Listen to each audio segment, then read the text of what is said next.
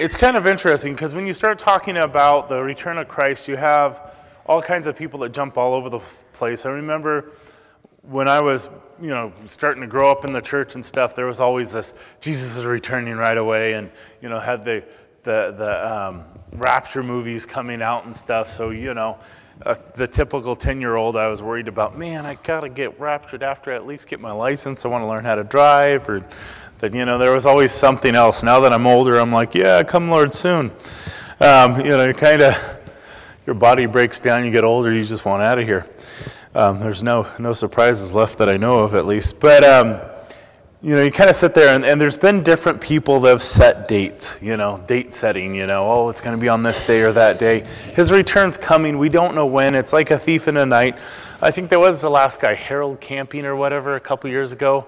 I don't know if you remember, there was billboards up and, Christ returning, and they had one date and they moved it a couple months, and people sold their houses and everything else for this ministry, and he's coming on this date and the blood moons or whatever, and it really does a disservice or discredits the church when people start setting day, it's on this day or this time, especially when the scripture says, hey, we don't know the day or even the hour.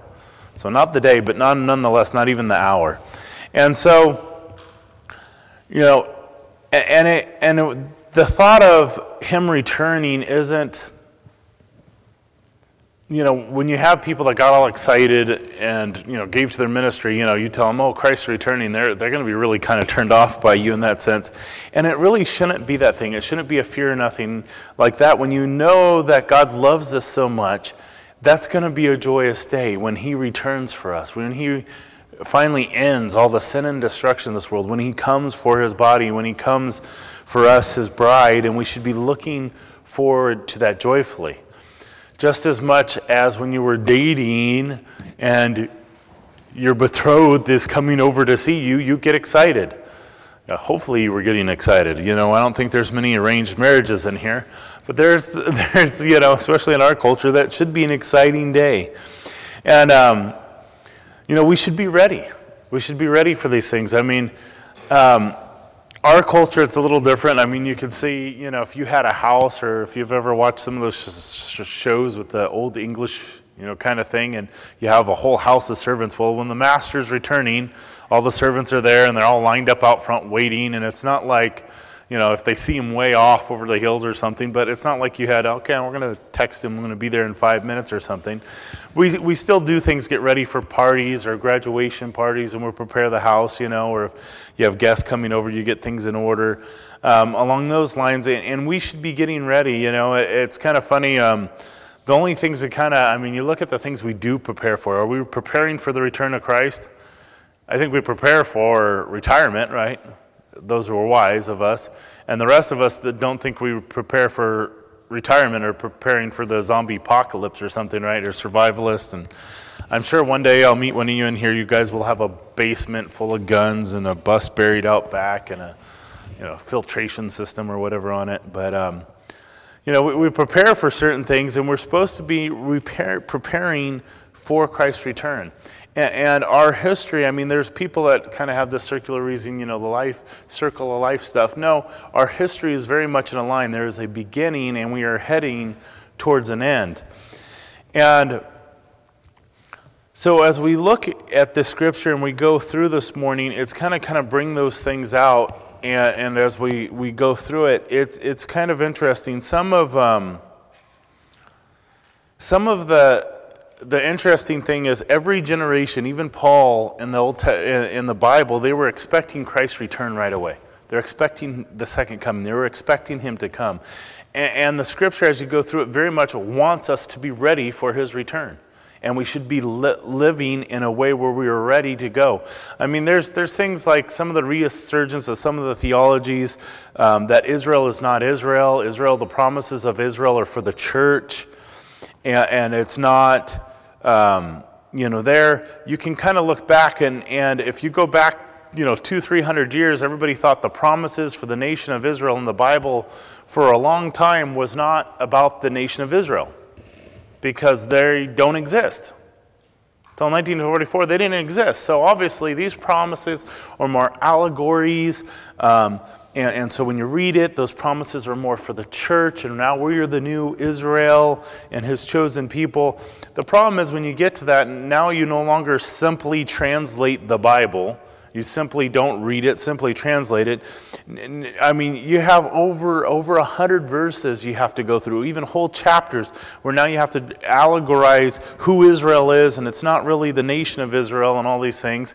And surprisingly, after even seeing the nation of Israel back in the land, God's promised people, they're going back to that. Some go, well, it's not really the nation of Israel, it's really the church. And it really kind of has to, if you would dumb down the scripture and limit God, if you would, to say, okay, well, that couldn't be the nation of Israel. Well, how many of you guys have ever met an Amalekite, a Jebusite? I mean, all these old people, all these groups of people in the Old Testament, they don't exist. They got eaten up. Babylon took them in. You know how many times Israel was trying to wipe out? They dispersed them and moved them. And what happens when you get a nation and they're tore apart and they don't have a homeland? You don't have that nation. That culture disappears. You end up assimilating in other cultures. But yet we still have Israelites. Why do we, out of all the thousands of people for thousands of generations, we still have these Jewish people, the Israelites? You realize that? No cultures take them out. Why? Because God is bigger than all of it. He was going to make them a nation again, and he has a promise and a plan. And so when you read through the Bible and it says Israel, guess what it means? Israel. I mean, it's so complicated. But, they get all this theology, it's not for this and this. And so, they start to twist all this stuff around to try to fit into their way of thinking. Many people didn't think these things were possible. There's no way that Israelite is going to be a nation. 7-day war, boom, they're there again. There's no way, they lost all the scrolls, right, of knowing what tribe they're from. How can they do this? How can they even have Levites worship in the temple if they're going to set it up again? See, there's no way it's the Israelite people, right? And most people 100 years ago would all agree with you. There's no way anybody's going to know if they're from the Levitical line, all those records were stolen. Okay? Now, Ancestry.com, you turn in your DNA, they can go back, they can find somebody who was a Levite. They've pulled DNA from old Levite priests, and guess what they can do with it? They can know who the ancestry is, so they can have Levitical priest. And you don't need all these records that were destroyed. Kind of interesting, right? Things people would have never thought of. And so when you see the Testament and you see the promises of Israel, don't put God in a box, believe the word for what it is, and translate it simply as you go through. And so we'll be going through starting in verse 35 again. The thing I want to look at is kind of the 3 W's compared to the 3 W's, or like the answer. First, we had the 3 things we kind of looked at were hypocrisy, covetousness, and anxiety. Or you could say the world, right? Being worried about the world and not God, worldliness, hypocrisy, right? Covetry, which would be your wants, right? The things you want, covering after things, desiring things, and anxiety or worry. There's 3 W's for you, right? And this morning we're going to see the 3 answers to that. Sometimes we struggle with something that God has a biblical put off, and instead of doing that, here's the 3 answers of the W's. We're going to have being watchful, being waiting, and working. And so in verse 35, let's look at being watchful. And says, let your waist be girded and your lamp burning. Now, your waist being girded was, back then they had more of a bathrobe style, I guess you'd say, or a toga style, long clothing. They didn't have jeans. Levi wasn't out. And so if you were going to go for a run, you literally had to take the bottom of your thing up, wrap it around your waist, and be able to run, or you just get tripped up. And so when it says be girding up your loins or your clothing so you can run, having your legs ready to sprint, or, walking around in running shorts. So you're ready to run. You're not going to trip over anything, This generation, they missed out, which praise God, they missed out on saggy pants. There was a whole generation of sagging pants. I think some still out there. But, you had to, tighten up your belt. There's no way you're running if your pants are down around your knees, And I did used to say many times in camp when these kids were there and the skinny jean thing came out, the skinny thing jeans, I was like, okay, I'm going to have to sit down and my kids are going to look at my pictures and go, Dad, Why is your pants so baggy? Why are you saying that? Why can't I see your boxers? What was it? Oh, it was the style at the time. Okay, I have no problem answering for that to my children. But these skinny jean things, I want you to sit down and have to explain to your child where you're wearing your mother's pants. You know, and I'm like, okay, so my generation, your generation, okay, saggy pants, but you had to gird them up. You know, there's no way you're running track with your pants around your knees. I've seen people try. It doesn't work too well. And so the ideal is to be ready to run. Have your lamps burning. So if you're at night, back then you weren't flicking on a flashlight or your smartphone. You had to have a lamp. You had to oil. In Matthew, when we were at just this Saturday at the men's breakfast, we were going through the virgins and how they had to have oil for their lamps, and some, had oil and were ready for the return, ready for their groom to come, and how some didn't. And they did not have oil representing the Holy Spirit and weren't ready for the return of Christ. They weren't prepared. And so we look at this as it continues through in verse 36, and it says, "And you yourselves be like men who wait for their master, when he will return from the wedding," which weddings back then were not like weddings now, 4 or 5 hours. They were days. They could have, even if they're in the same town, they could have been 4 or 5 days long of partying and hanging out. "And when he comes and knocks, that they may open to him immediately." Now, so be ready for the master, be ready for his return, and when he gets there, you're going to open the door. How? Immediately, right? It's not like, oh, somebody's at the door, go down and no. They're waiting. It's like the thought is immediately behind the door. The second they knock, they don't even get finished. The door swings open. Running a roofing company, owning it, and going out and running leads and stuff, when I'm on time, dead on time, most of the time the person's right there. I don't have to wait long. If I'm running 5 minutes behind and then I'm waiting at the door, they give up. Or if I'm a little early, I ring the doorbell, got to wait, which I don't even think is a thing anymore. Most of you guys, you can tell me, I think most of the time people don't even ring doorbells. You get there, you send a text is what you're learning. So if older people like me in here, when you show up at somebody's house, now you just text them, "I'm out front." That button on the door, that's for Amazon and for somebody who's stealing packages or something. I don't know. It's not for friends. It's like your phone, your house phone. If you get a call on your house phone, do you answer it if you have one in? No, because that's a sales call. Okay, same thing with your doorbell. If it's a friend, they're going to text me. Your doorbell's for somebody that's selling you something, right? It's kind of how it goes. So, at least what I'm learning, I'm learning some new things as I'm getting older, or having to unlearn some things. In verse 37, so immediately they're there. They're right at the door waiting. In verse 37, we do see the waiting here. It says, "Blessed are the servants who the master, when he comes in, will find them watching. Assuredly, I say to you that he will gird himself, and having set them sit down to eat, he will come and he will serve them." Now, blessed are the servants who are waiting. Blessed. How many think, when you go through the Bible and you see the blessings, right? Can you imagine, okay, what does it look to be ready to go? If we're waiting for Christ's return, if he was coming 2 years from now, 5 years from now, tonight, are you ready to go? There's a friend of ours, a friend of the fellowship. He's dealing with some health issues. He knows his time is limited. And he's calling me up and he's trying to get his house in order. He's going, I might not be here in a couple months or a couple weeks. I got to get these things in order. And so you start to look at your life way different. I don't want my kids to have to deal with all my junk in the garage or whatever. You live lighter. Your perspective's different. His focus and things are on his family and his kids and those things and spending that time.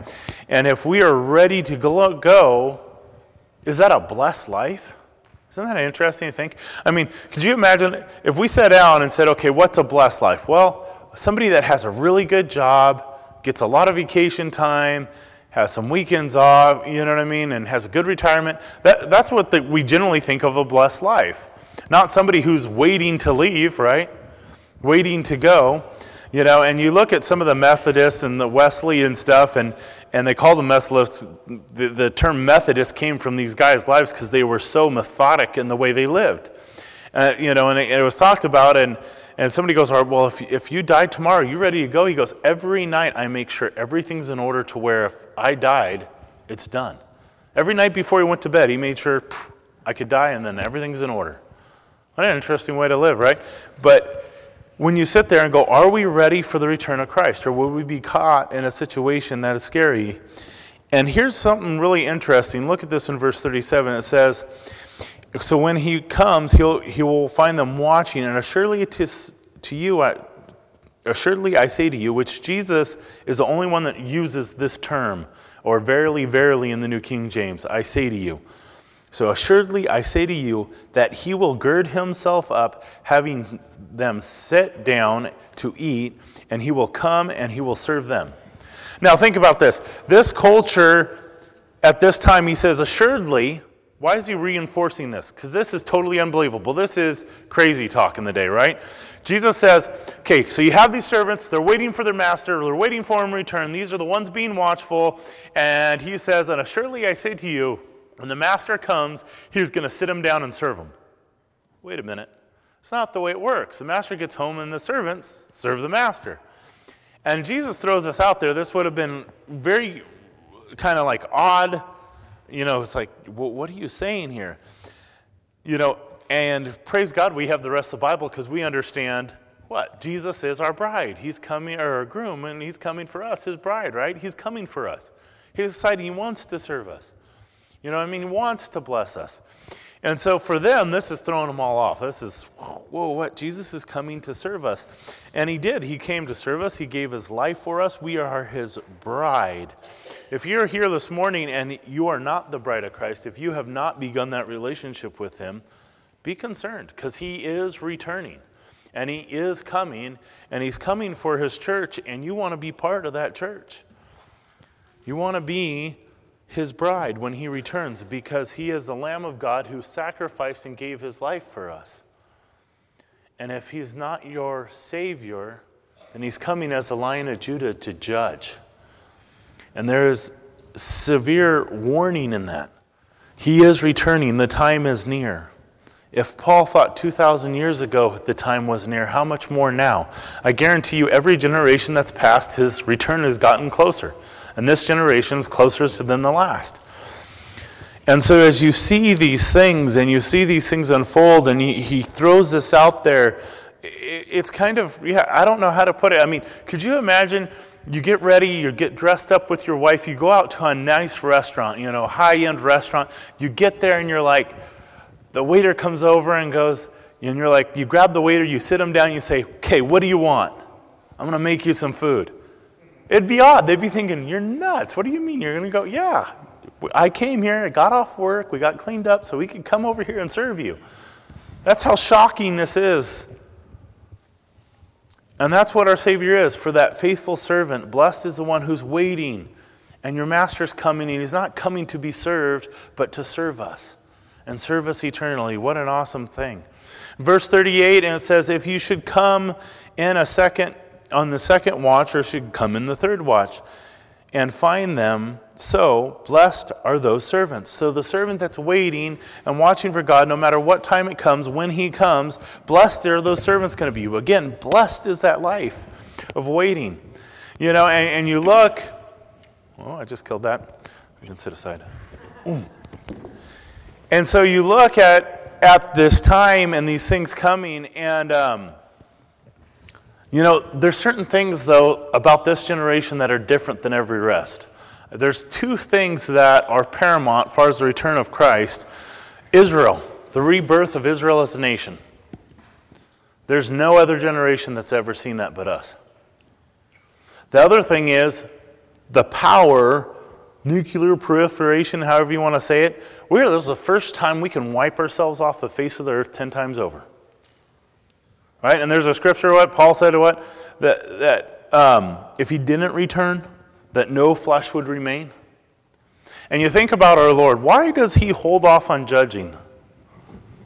Why does he hold off so long? When you see wicked men seem to prosper for so long, why is that he waits? Why doesn't he just take them out early on?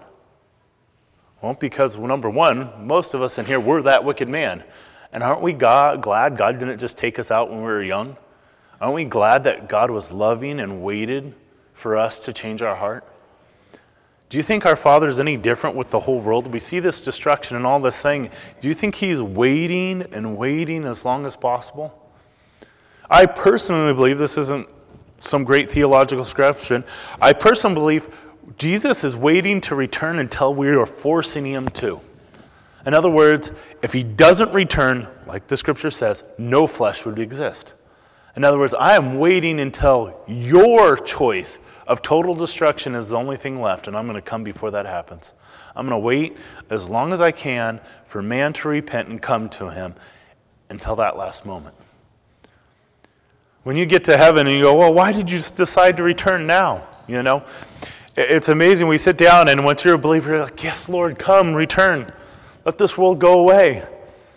Aren't you glad he didn't return? You know, there's some people said he was going to return in 1978. I'm glad he didn't return then. I'd be going to heaven, I wouldn't be born. 1 year off. Whew. You know, some of you guys are really glad he didn't come then. You'd still be in the world. You would have missed it, you know. And you see this, you know, once you're saved, it's like, you know, it's like you find that perfect vacation destination. And once you found it, you don't want anybody else to find it, right? Like, I want to be here. I want to be here.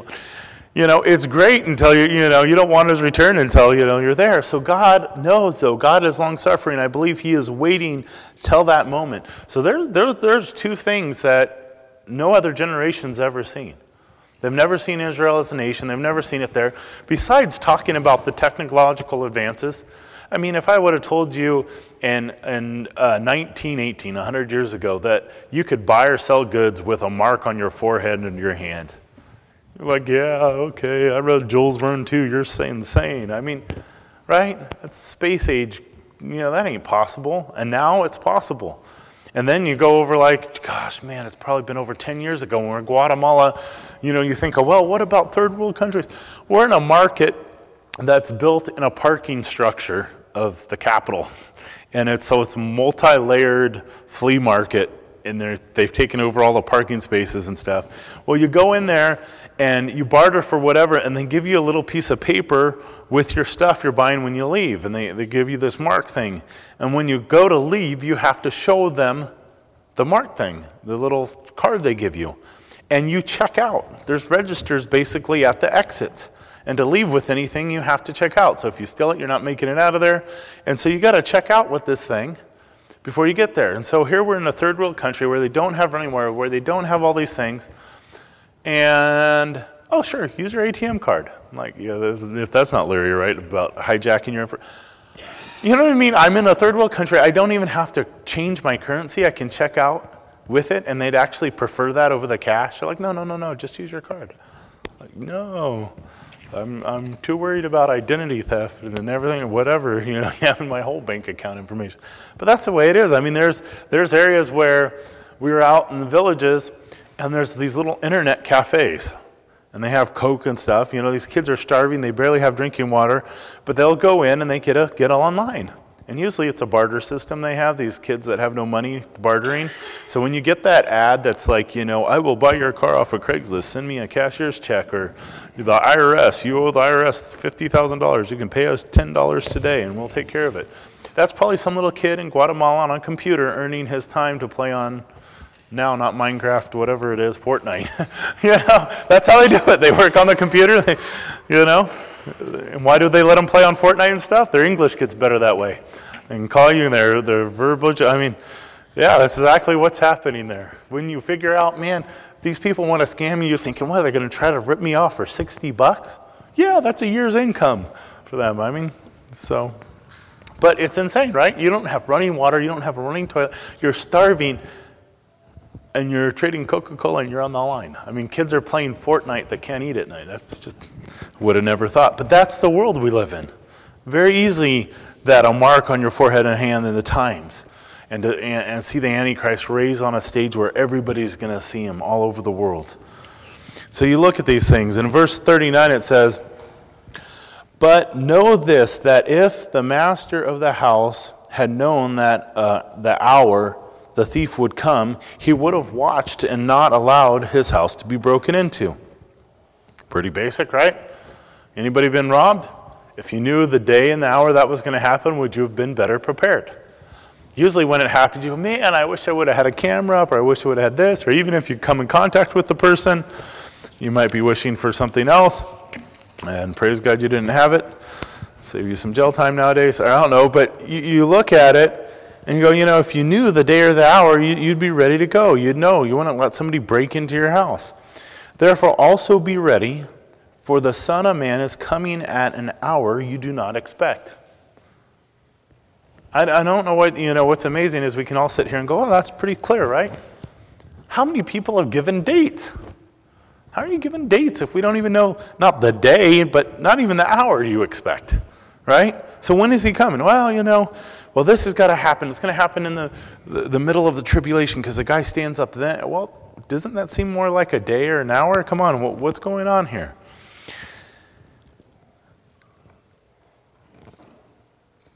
So, to clarify that God is coming in an hour you don't expect.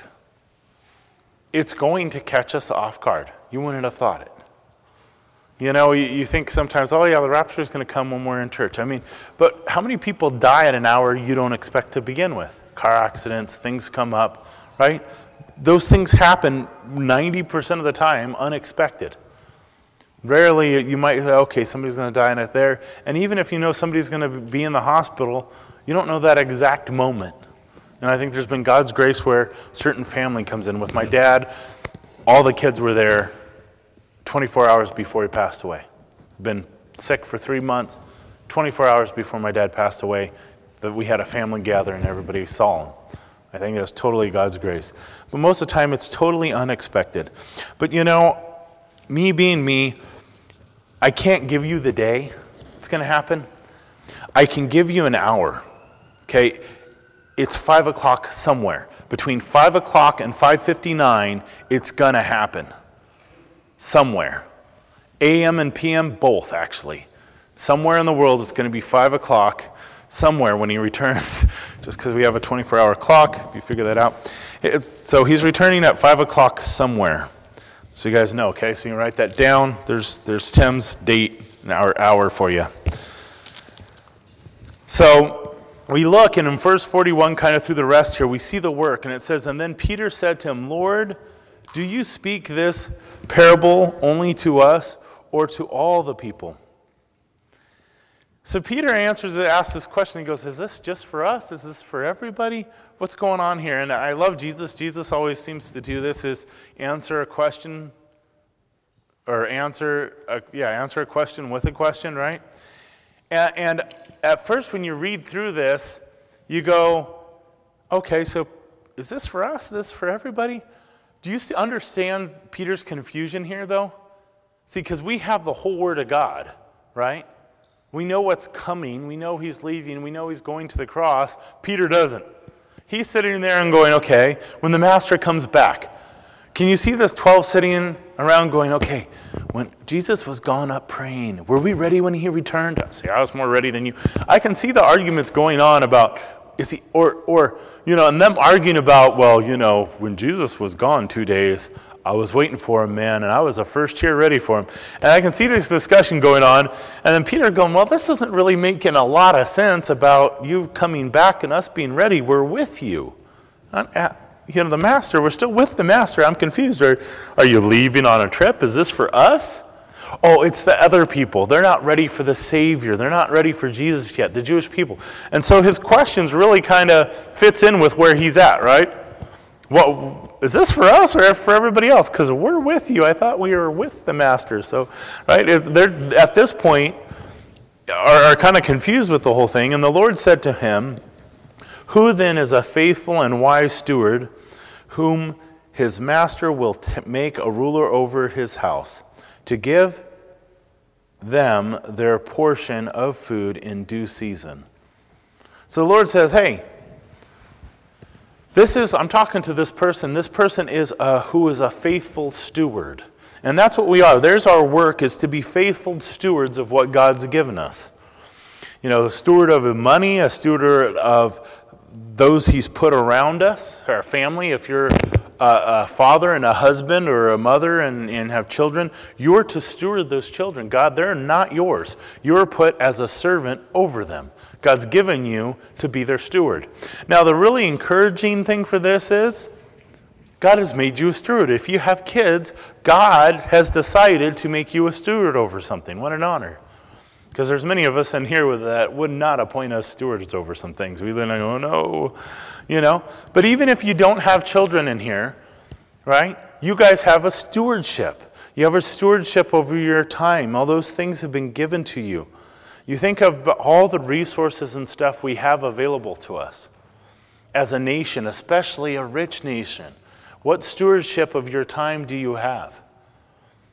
When you look at some of the statistics, and McKay was bringing this up at the men's thing, the average American looks at his phone every 12 minutes.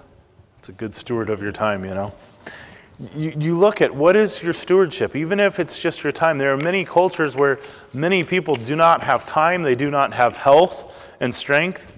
I'm sure there's many of you in here as you get older would tell younger people, man, be a good steward of that energy you have. Use it for something useful. Don't be doing stupid things like I did. You'll feel it later.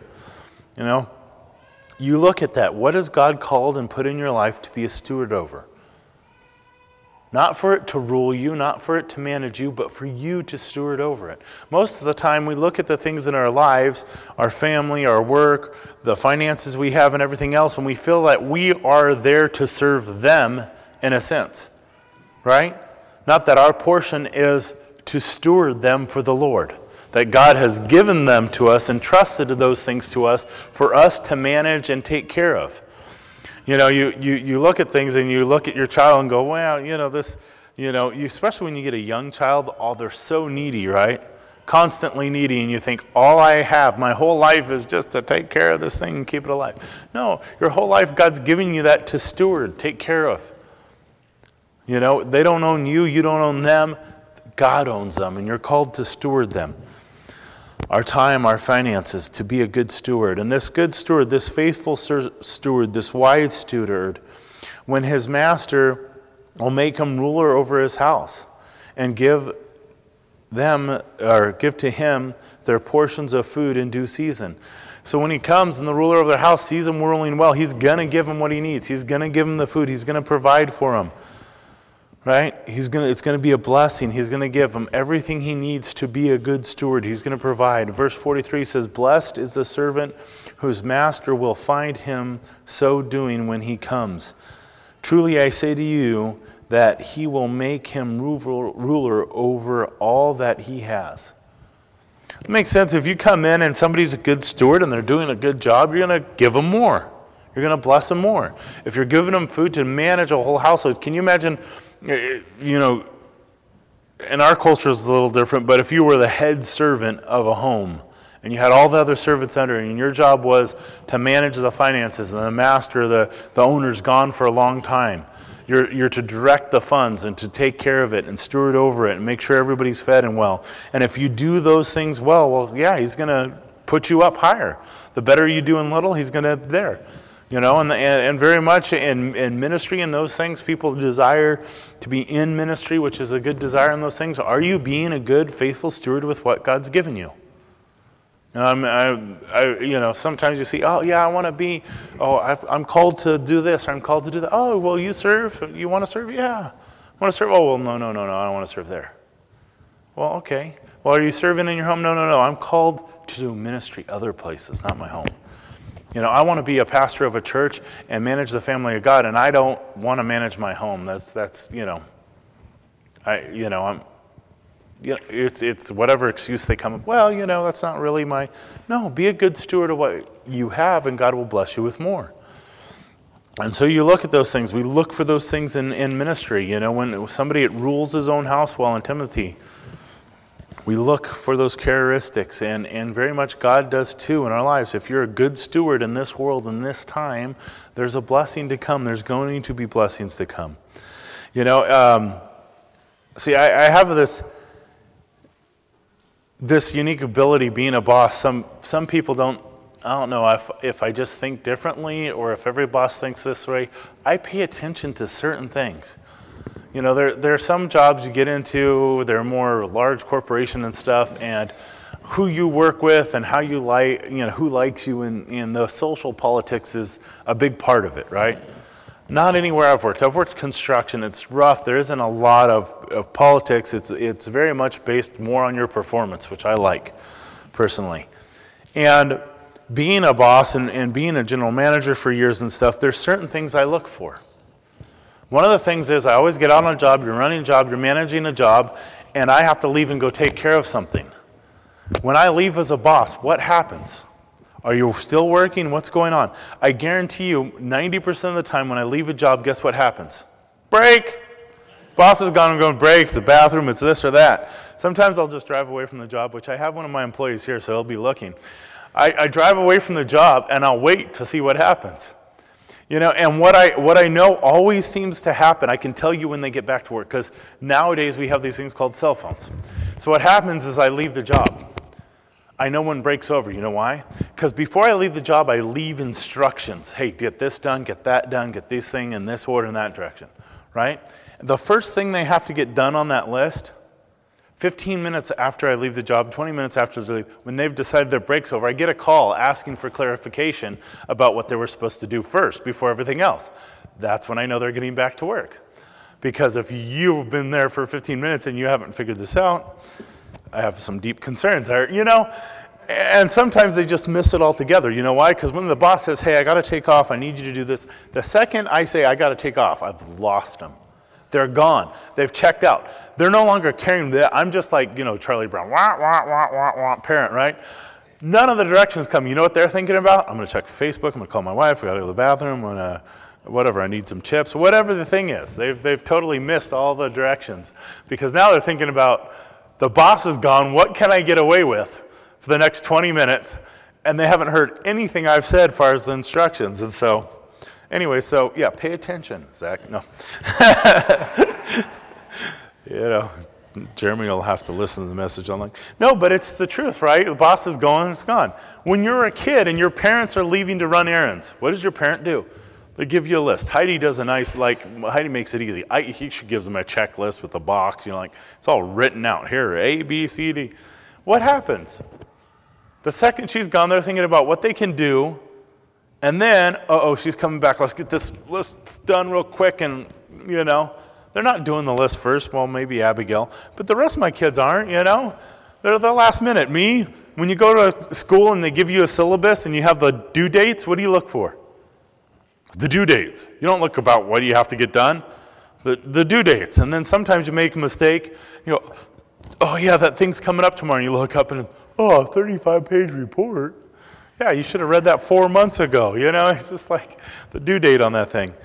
And that's how it goes. And this heart, right? Blessed is the servant who will find a master, and he's doing those things. But if you're the servant that's not, if you're the one waiting, for the boss to leave and see how much you can get away with or anything like that, that's your heart. But the servant that says in his heart, my master is delaying his coming, and begins to beat the male and the female servants and to eat and drink and be drunk, the master of that servant will come on that day when he is out, or when he is not looking for him, and in that hour when he is not aware, and he will cut him into two, and appoint him his portion with the unbelievers. Ooh, that's, stern warning to my employees. No, cut them in two.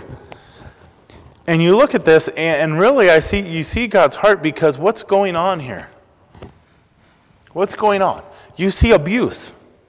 This master's now taking his position, and he's not only used it to his own advantage, but he's abusing those that he's supposed to be stewards over. Those people are now for his benefit. You look at how many ministries where they're not worried about the return of Christ. They're worried about how much money is going in their pocketbook and all this. The guy who was, out there prophesying, the end of the world's coming, and selling houses and all these things, right? And people are selling houses. The guy was buying real estate. The guy was investing. The guy had an investment portfolio. Did you know that came out? The guy was making all this money off all these ministries. We're investing stocks in companies. Why would you be doing that if you're supposed to not be here? Why are you planning for your future if you really believed you're leaving? He was beating and harming people for financial gain. And many times you see that when you are not focused on God. Now, hey, these people, the situation, they're for my advantage. They're for my pocket. I'm now about me. I'm about myself. And God's going to judge those people severely. You sit there, and when you look at covetousness, hypocrisy, greed, all those things, what does it do to those around us? You no longer look at people the way Christ does as, hey, he desires that person, he loves them, he wants a relationship with them. It is, does this person benefit me or doesn't he benefit me? And you look and you go, okay, well, don't maybe beat servants or things like that, but where's your focus? I'm sorry, I'd really like to help you out, but I'm financially tight because I want some more junk in my life. I know you're really hurting right now, and you could use some financial help, but I'm sorry, my desires, not my needs, my desires come before you, my wants. We can do that with each other. We can do that in our lives where we're focused, if our focus is off. There. The whole point of this, when they go through, and where we went through with the virgins in that story, is that Jesus is returning. He wants us to be ready. We should always be ready for his coming back. We should live with that heavenly perspective that he can be here tomorrow, at any time. You sit down, and since my dad knew he was going to be dying for quite some time, he had a whole different perspective. I had a different father than my older brother's siblings. There's kind of a good age gap between the two of us, but my dad knew he was going to die. He knew his time was going to be short for many years. He lived longer than he thought he would. So what's your perspective? How do you take care of your family? If you sat down and said, okay, you have 3 years with your kids or with your wife or with your family, 3 years of influence left, how would you spend it?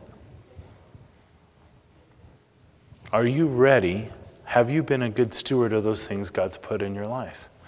The first thought watching my dad go through stuff was he wanted to provide. And you find out you still got to pay the bills every day. There's no way you're going to make any more money. Can't provide anything more than God's going to give you. There's a limit to what you can provide financially. So what's the most important thing? Is that your kids are well fed for the rest of their lives? Well, if I gave my kids $1 million right now, it'd probably be blown pretty quick. Well, some of them, Abigail, would probably do well for a long time. But you're right, financially, what are they going to do? More importantly is their heart, right? Do they have a relationship with God?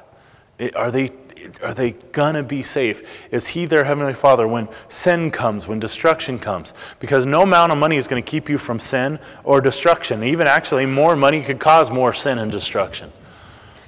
Right? Are you being a good steward of what you have? Those around you know the truth. And God wants us to live and be ready. Again, those things that are not a blessing in our lives, the things that destroy us, are the world, desiring the things of this world, the want more, or worrying about what we have or what we're going to lose, compared to watching for our Messiah to come, being ready, watching, waiting for him, being patient. Not just, I watched, now I'm done. No, being watchful, waiting patiently for the Lord's return, and doing work, doing his work. What is his work? The Bible says, love others as I love you. Love you love your neighbor as you love yourself.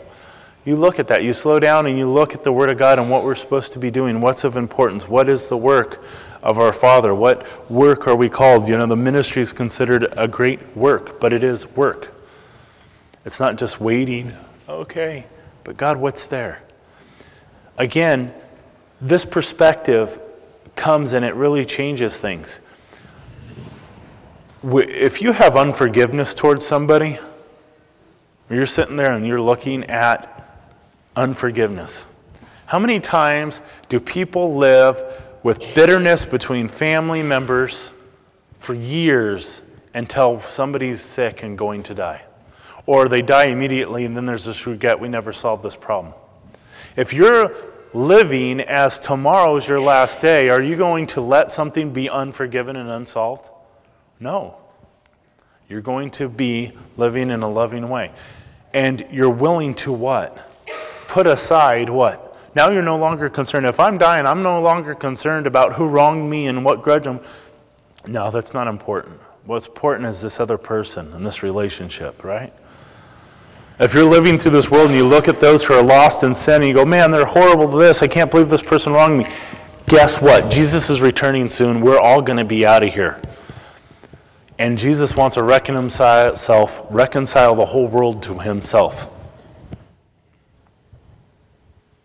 You sit there and you look at the Word and you look at the Word of God and you go, okay, what does that mean? How do I apply this? How can I love that horrible person?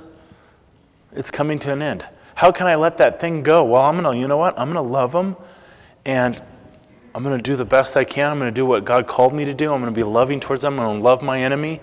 And if they reject him to the end, then judgment's coming. I don't need to worry about it. I don't need to make it my cause. I don't need to get on whatever social media and blow the person up and let everybody know how wicked. No, God's going to deal with them. He's returning soon. I'll just let him deal with it. That's not important. What's important is what? My family, what God wants to do. And so you slow down. If we are truly living ready to go, what are you focused on? It changes the whole focus of your life. And what is that life? Again, that life is a blessed life. That's the blessed life of waiting on God and watching and working as he's called us to work. And so we look at, Paul in Romans says, the night is spent, the Lord is at hand, or the Lord is at the door. He's ready to come through. James said, be patient. The coming of the Lord is drawing near. The dawn is near. Peter said, at the end of all these things is at hand, so be sober-minded. John said, little sheep, it is the last times. And Jesus tells us to be ready. To be ready. When you look at some of these things people struggle with, tribulation, is it pre-trib, post-trib, mid-trib? We're probably all wrong. I'm thinking maybe we're quarter trib now. I don't know. No trib. Everybody has an opinion, and you get one that says, well, pre-trib didn't even exist, until the 1800s. Look at church historic doctrines. It's not there. Okay, well, church historic doctrine's a mess. I realized church historic doctrine for over 1,200 years, faith was based on works. Until you had what? Calvin, Luther, Hurst. These men that came out almost like, Hurst lost his life for the what? The reawakening, the re-looking at Scripture. It's not church doctrine we're looking at. We're looking at the New Testament. You look at the New Testament, what does it say? What does it clearly say again and again and again? Be ready. Be ready, be ready, be ready. Post-tribs will go, hey, we got 3.5 years until the temple of this. Mid-trib, you get all these different. The Bible says again and again and again, the doctrine is what? Be ready. Be ready. Calvin and them, for years, it wasn't justification by faith, it was works. Church history is a mess. And when you look at church history, you go, why did God bother with us at all? Especially the religious ones, they're scary. Really scary, some church history people. But you sit there and you look, and man sits here and says, God's delayed. He's not going to return until, come up with the prophecy thing, right? He's not going to return until the temple's rebuilt in Israel. He's not going to return until this. He's not going to return until that. He's not going to return until we see the Antichrist first. He's not going to return. No, be ready now. If he's not coming for us all, he might be coming just for you. So be ready for the return of Christ. And as we continue on, look at verse 47 with me. Verse 47, and it says, and the servant who knew his master's will and did not prepare himself, nor do according to his will, shall be beaten with many stripes. Ouch. Right? That's heavy. That's conviction. You know, if you're getting convicted here for you, I don't feel bad. I've been dealing with this all week. I got to prepare. Right? Ouch, you know. If you know the master's coming, you're not prepared, you're going to get beaten with many stripes. Verse 48 says, but he who did know, or did not know, yet committed these things, deserving of stripes, shall be beaten with few.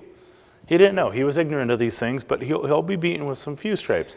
For everyone to whom much is given, for him much will be required. And to who has been committed, of him they will ask more. So as these things that God has given much, and as he's committed more to you, there's going to be more asked of you. You know, you sit here and you look through church history, you look at a time. Do you realize what's available to us as far as the Scripture and God's Word? Especially as this nation. As a nation, most of us are very literate. And if we aren't literate, read well at all, guess what? You can listen to the Bible online. You can hear the Word of God. You have the whole, complete Word of God. Talk about much given. There's other cultures in different places, and where, like, my sister and my mom serve a gospel for Asia. The hardest thing is in India, there's so many different languages and such great illiteracy to try to even get the gospel in, that you have teachers that are going out to train, but even finding materials to train those things. And so one of the biggest things is going in and translating the Bible into all these languages so they can hear it at least.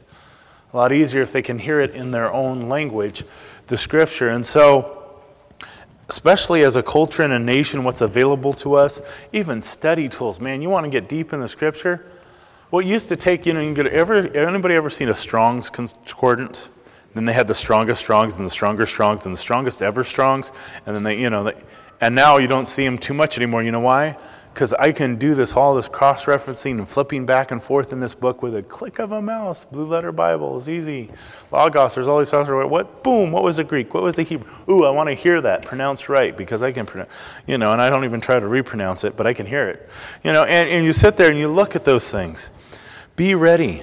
The Bible talks about those talents in Matthew, if you want to look there later in Matthew chapter 25. Look at there, 24, 25, the talents. God gives talents. He expects a return. God's given us much.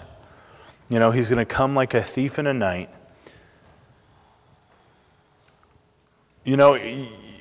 This week, you kind of sit there and you go, if you knew something was going to happen, would you prepare for it? I rely as a roofer on weathermen way too much. I don't like to rely on them. I wish their name was Jesus and they were a Savior, because they are wrong so many times. They're wrong. I tear off a roof. We're working on a big commercial building. It's got millions of dollars worth of machinery right under where we're working. And it's this metal internal drain that when it rains hard, it overflows and leaks. And so we're cutting back metal paneling about as high as the ceiling out, having to be tied off. And we got to plywood it in and build a whole new system to get the water off there. So right now we have about 2 football fields of roof that dump into this gutter. And we're going to cut a hole 12 feet wide across that section. Make a huge hole above this equipment. So we've been waiting for good weather to do it. And this week was good weather, right? Yeah. No. Actually, what happened, was it Friday morning? Friday morning at 5:30, I get a call. Yeah, there's a couple drips coming in. So I run over there, I get some of these towel things, absorbent towels. What had happened is, because it got freezing, the condensation in the air, the moisture in the air freezes to the top of the metal building. And as the building starts to heat up, all that condensation starts to melt and ice starts to run down. So now I got all this water running down to the center of this roof. If I would have known that was going to happen, Zach would have worked 2 hours longer the night before and finished welding some seams up. Since he did not, and since I had no foreknowledge, I rushed out there, stole house towels, and grabbed my son, and we sat out there in the freezing cold and the ice and cleaned the ice away from the seam before it melted with a hot air welder, because that always works good with ice you're trying not to melt, and weld these seams together enough to where we don't rely or have my general liability insurance thank me for covering some expensive equipment. If I would have known There's many times I've never tear off a roof if I know it's going to rain. Doesn't know. He's coming like a thief in the night. You're not going to be ready for it. It's going to catch you off guard. Somewhere it's going to be 5 a.m. Somewhere somebody's going to be eating. It's going to be all kinds of things. There was a story I heard from a pastor that was at a Bible college over there, the Castle, Calvary Chapel Bible College Castle. And this woman, there was a article in the newspaper from this woman, and they were talking about, I guess, and so he hears a story. There's a woman who found out her husband was cheating on him. She got very depressed. She went through several stages of where she wanted to kill him. She was going to kill the other person. She was going to kill him, and going back and forth. And then she was just so depressed, she decided she's going to just kill herself and end it. And so, 5-story apartment, she jumps off the top of the apartment. Her husband was coming home, and she landed on him and killed him and lived. So the moral of the story could go all kinds of ways, obviously, but in this case, be ready. You don't know what's coming, be ready. So this morning, if you're convicted and God's convicted you about things in areas in your life that aren't ready to go, areas where you need to gird yourself up before you're ready there, areas where you need to be a better steward, take it to heart, apply it to your life. God is not tapping on your heart, tugging your heart and convicting you of these things and saying, nanner, nanner, nanner. He's going to give you the ability. He's going to provide everything you need to do those things and do those things well. God's given us the whole Word of God. If you have a problem, a relationship in your life, you're having a hard time dealing with it, talk to us. Sit down. We'll look at, not me, my opinion. We'll look at the Word of God. We'll point to the Word of God. What does God have? How does God want us to have that? What has He provided for you? Pray for the power of the Holy Spirit to work in your life in those areas things. That's one aspect. That's what I was going through all the beginning of the week. And then last night, as I'm sitting there and I'm looking at it and going through it, the bridegroom is coming for us. He's coming for us. He wants us to know that He's returning for us. Isn't that awesome? So, okay, yeah, we got to be good steward and stuff, but He's coming for us. He didn't leave us here, hey, good luck, I'll catch you. No. He can't wait to come for us. He wants to know He's returning. We know where this road in life ends. We know the direction it's headed, and it's good. We are heading to a place that would blow your mind. We get to sit in the presence with our God. You think of that day that, you're finally going to get to meet that special person or that person's coming. I mean, could you imagine being gone away from your spouse for a year? And that day coming, 5 years, and that day coming when you get to see them again? I mean, would you even sleep the night before? be ready. Guys, I know, girls in here definitely, if you hadn't seen your spouse or your loved one, and especially your spouse in 5 years, you'd be fixing the makeup up and everything else. But guys, I guarantee you, if you didn't see your wife 5 years, you'd be ready. And you would be excited. We should be excited. God's returning for us. Yes, He's called us to be ready, but have that joy. Gosh, man, we got to walk out here. God's coming back. He's coming back soon. Let's pray. Dear God, we thank You for Your Word. We thank You for who You are. We thank You just how amazing You are. What an awesome God we serve. We thank You that You are coming for us. That not only that you are willing to love us, to pay for our sin, but that You desire us, God, that Your desire is for us, and that You are just waiting. You want to be there. You want us to be waiting for You. Help us not to get distracted by this world, by our wants or our worries, that we just be watching, waiting, and preparing for You, Lord. We thank You in Jesus' name. Amen.